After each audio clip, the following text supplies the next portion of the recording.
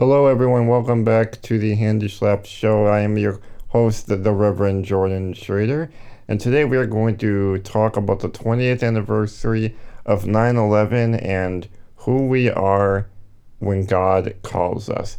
Coming right up on Handy Slapped.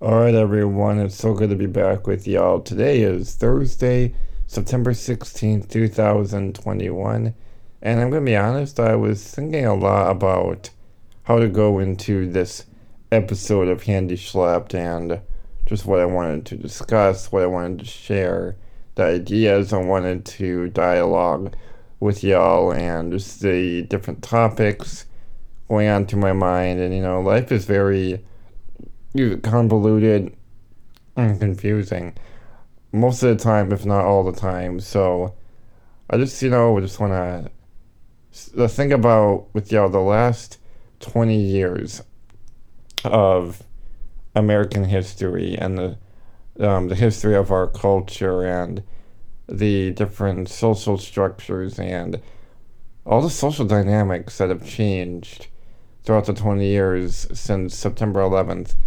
2001, and how we understand ourselves, how we understand each other, how we understand God, how we understand the government, trusting the government, governmental secrets, all those kinds of things where we really have entered a time of insecurity, like national insecurity. That feeling of where our pride is gone, we are left completely vulnerable. And I was watching that new documentary, a 5-episode docu-series, Turning Point, which is all about the 20th anniversary of 9/11, the events leading up to 9/11, and how the war on terrorism evolved before 9/11, during 9/11, and after 9/11. And so it was such a good series. If you can watch it on Netflix, it's called Turning Point. I highly recommend it. You really see all the intricacies and strategies and just the story of going on that we were all enveloped in, but we didn't notice at the time.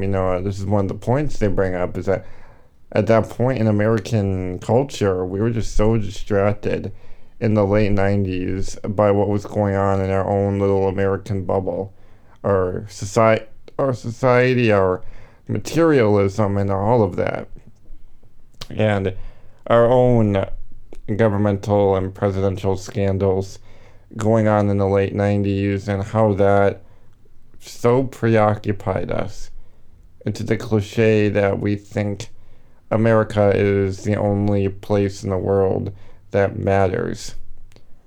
That the idea of American exceptionalism is all that matters compared to the rest of the world. How there's all this conflict and all these turning points and all these choices and decisions and this events going on in the world, and how we're so oblivious and ignorant of it unless you really pay attention. How there's one episode, an Afghan soldier, a U.S. military soldier in Afghanistan was talking about how he made a phone call to his home, and he was talking to them, and they were saying, "Oh yeah," his family was saying, "I'm doing fine," or "We're about to go partying," and it's that example of the ignorance behind the curtain where we are in America, that we don't see or even think about or consider, nor are we courteous of what's really going on in all of these conflicts that our soldiers are fighting. And so now I just want to reflect a little bit on how the events of 9/11, again, not only changed the world and our country, but changed who we are as people, collectively and individually. And so I guess it comes down to the question of, just like they did with the JFK assassination. Where were you on 9/11? I guess it's appropriate to ask that question now that it's been 20 years, and I'm a youngster. I'm a baby. So I had just turned 8 years old that summer of 2001. And I know this, like Forrest Gump says, it's amazing how some things you can recollect and some things you can't.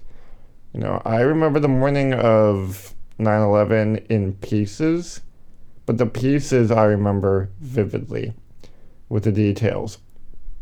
So, for some reason, I didn't have homeschool that morning. I was homeschooled up until third grade. And so I was in the second grade at this time, in theory. So I was still homeschooled. I can't remember if I was supposed to be homeschooled that day. Apparently I wasn't, or if my tutor canceled. But anyway, I did not have my schooling that morning. I remember I was laying in my dining room doorway that connects to my kitchen. I was laying right there on the floor. My mom had just finished getting me dressed for us to go out that morning. And we had not yet turned on the TV. We had not yet listened to the radio. We hadn't heard anything yet until we were about to get ready to go, my mom and I. And my dad comes running inside from outside working on the farm. He walks upstairs, walks into where I am in the archway by the kitchen, and the dining room. He walks over me and goes, I just heard something terrible happened in New York, which I assume was from his brother telling him that outside working on the farm. And so he runs in my living room, turns on the television, and boom, there it is, the live shots of Manhattan. But by this point, it was just all dust and smoke. The towers had already collapsed by this point. It was like 9:30, 10 o'clock Central Standard Time. And so at that point, that's all I see on the TV. And my dad comes back and grabs me and brings me in the room to show me the TV. And that's all I see is all this smoke on the TV, just all the dust and everything after the collapse of the towers. I'm 8 years old. I'm clueless of foreign affairs. I'm clueless of politics and all that. I have no idea what's happening. I don't know any of that stuff. I was just a homeschooled disabled boy who was clueless to those type of things in the world. It was at that point where the older millennials, especially, 'cause I'm an older millennial, because I've been around in that time, but I was still kind of a baby. So at that point, being a millennial, this was our JFK. In other words, this was our big major news story that we not only just kind of remember individually, excuse me, but is collectively burned into our brains, that we experienced all at once. We were talking about all at once for weeks and weeks, whether it was at school or at churches or with our social circles, wherever.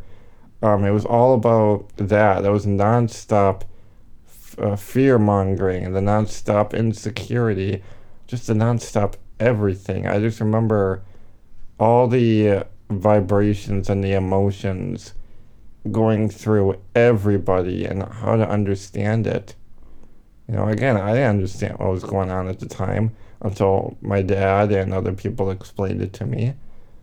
But so my mom and I, we still go out and run our errands, and kind of what I remember specifically is we went to a Blockbuster that morning because Of course we did. So we get the Blockbuster. My mom gets me in my little wheelchair at the time, my little red wheelchair, and pushes me inside.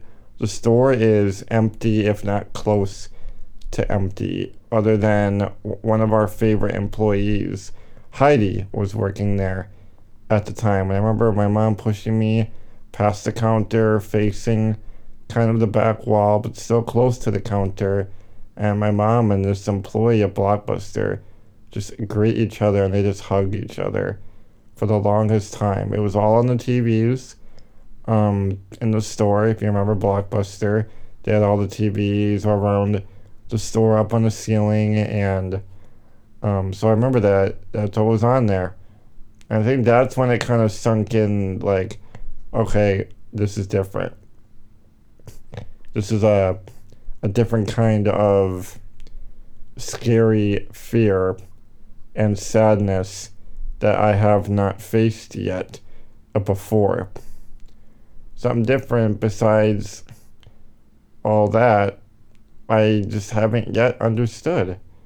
It was a very weird time to be, not just anyone, but it was a very weird time to be a little kid, to try to understand the collective grieving that was going on with everyone, literally everyone around you, because everyone experienced it in similar yet different ways. It was at that point where your whole perspective on who we are changed. What does it mean to feel safe, to feel vulnerable? We were at that point where we just crossed the line of we are in America, we are safe, we are powerful, we are amazing, and then all of that pride is completely shattered by the devastation of 9/11 and how we understand terrorism and how we understand our enemies and just how we understood ourselves. God, it was such a weird time to digest.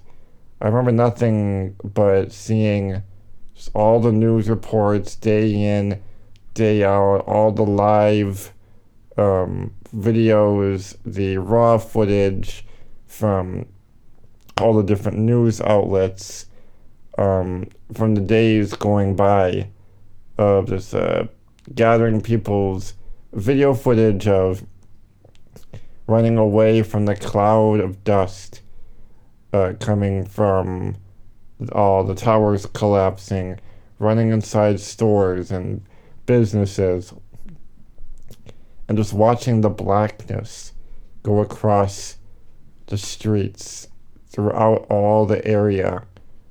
And we just subconsciously knew that because our parents and loved ones were so obsessively watching all this, and everyone was talking about it. Everyone was talking about the World Trade Center, airplanes, terrorism. That's where a lot of us learned of the word hijacking. And watching almost 3,000 people die right in front of us on camera, on all the televisions, right before our eyes, that's going to trigger something subconsciously. That's something you do not forget. Like, yeah, we hear the phrase never forget, but in a different sense, that's something your brain cannot unsee. It also explains a lot of the generational understanding of the world and the understanding of culture, society, how we understand existentialism, humanitarianism, how we understand religion, how we understand the philosophy of good versus evil. All of that changed. And while we watched the towers go down, while we're watching the updates of the crashing of United 93, or the the Pentagon being hit by Flight 77. Just how that collective moment built up the collective trauma. That first feeling of what trauma was, where it's so darn confusing and jeopardizing in the moment.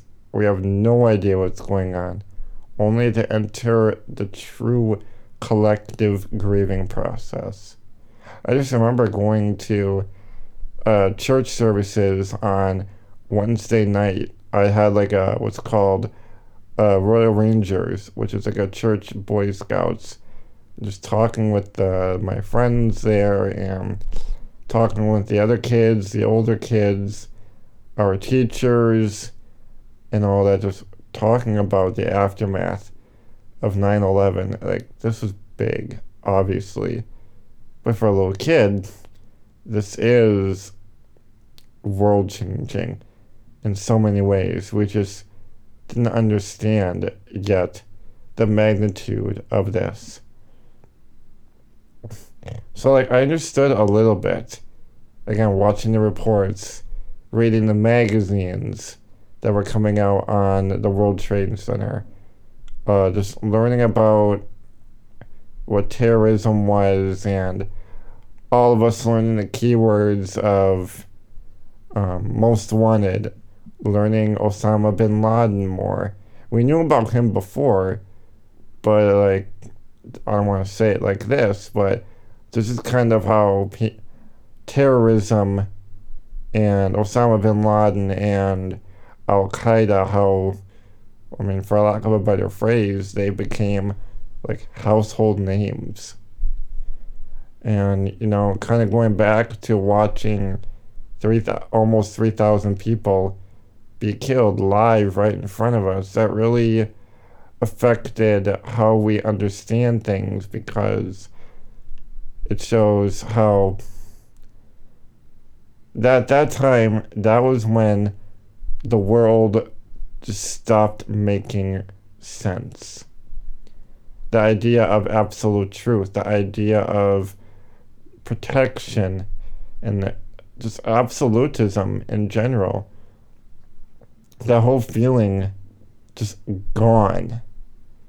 Because, like, us as the millennials especially, that's when we just stopped trusting. That's where we stopped feeling secure and safe, and that's when the sprout of collective anxiety truly began in all of us. And so we go around thinking, how do we make sense of all this? We were always taught that we were served and protected, and truth, justice, and the American way. We were always taught all of that growing up, especially going through the 90s, where we were into an economic boom, and people were getting happy, business was on the rise, and all of that. And then all of a sudden, the true moment that began the 21st century, that would be a much different world than the one we were born into. And so that comes into the question of, like, who are we?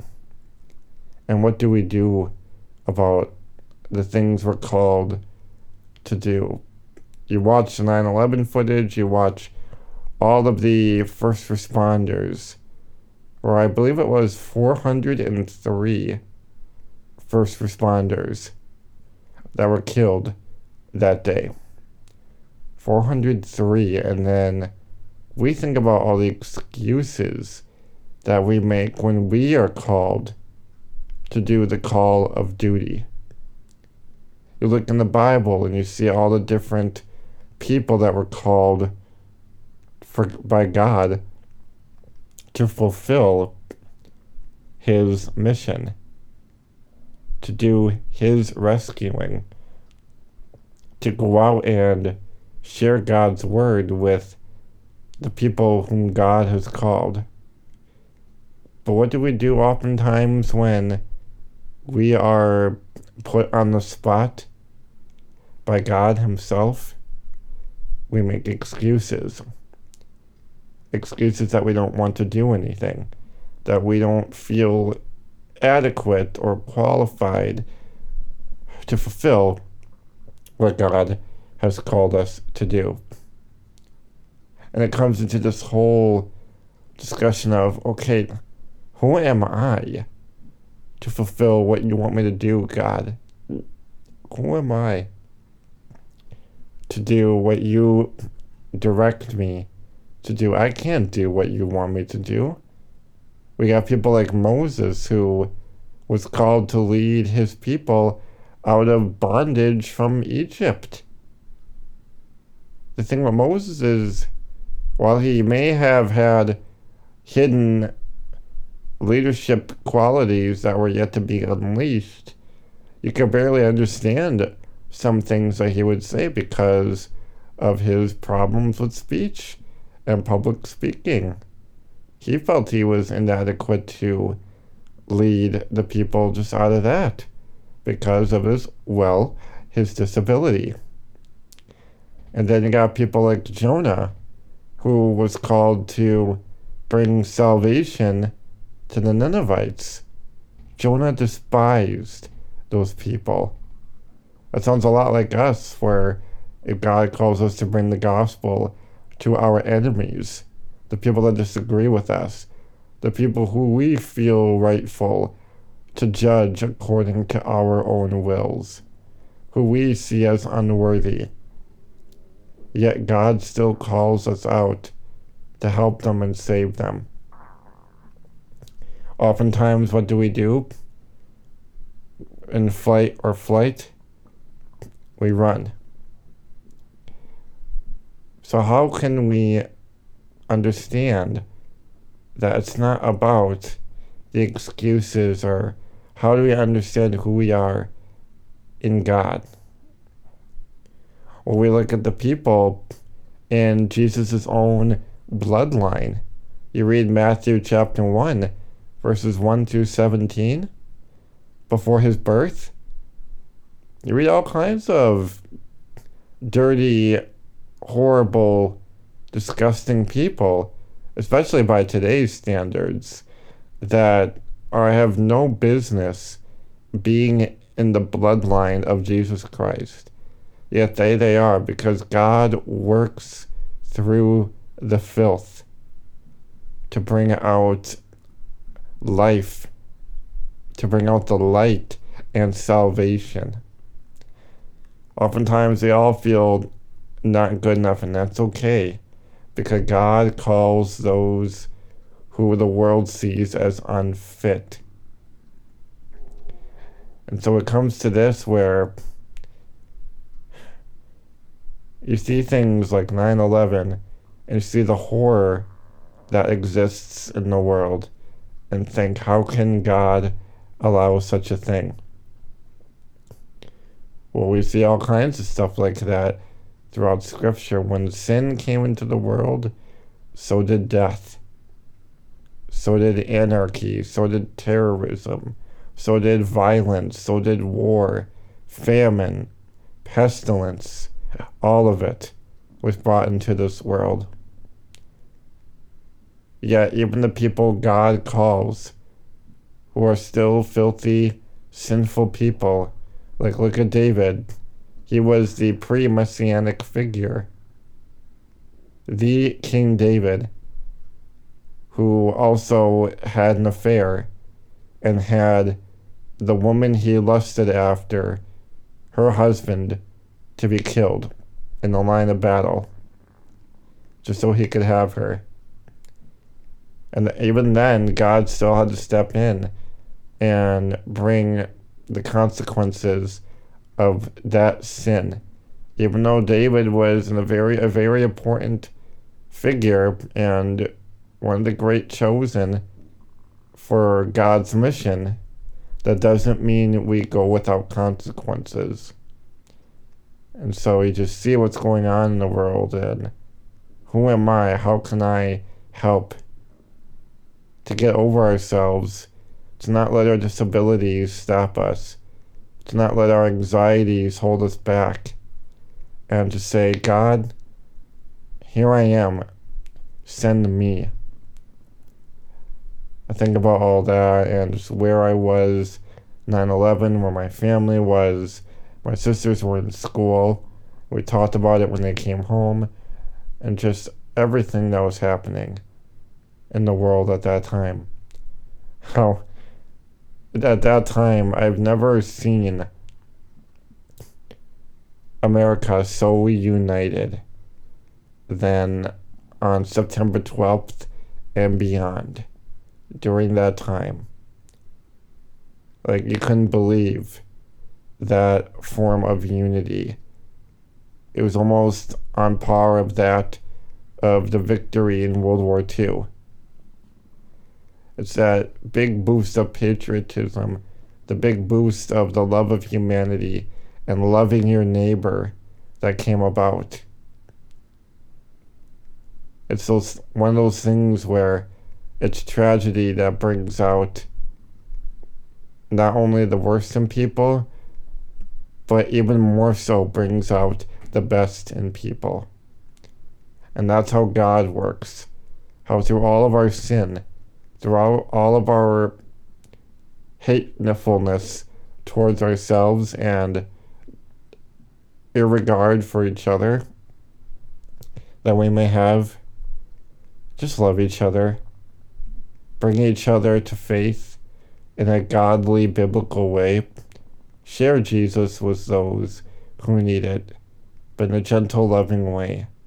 Don't let your pride or your ignorance stumble you and come up behind your back and take you unguarded. Let the Holy Spirit be with you and to help you and to keep you. I pray right now for everyone that are listening to this podcast. Let the Holy Spirit be with you all. Be with all your families. Be with your health. Let God protect you against the evils of this world so that you may not stumble. And if you do, that the Holy Spirit would catch you. I pray over this all in Jesus' name. Amen. I want to thank you all for listening to this episode of Handy Slapped. God bless you. Always take care. And, of course, always stay safe. See you in the next one.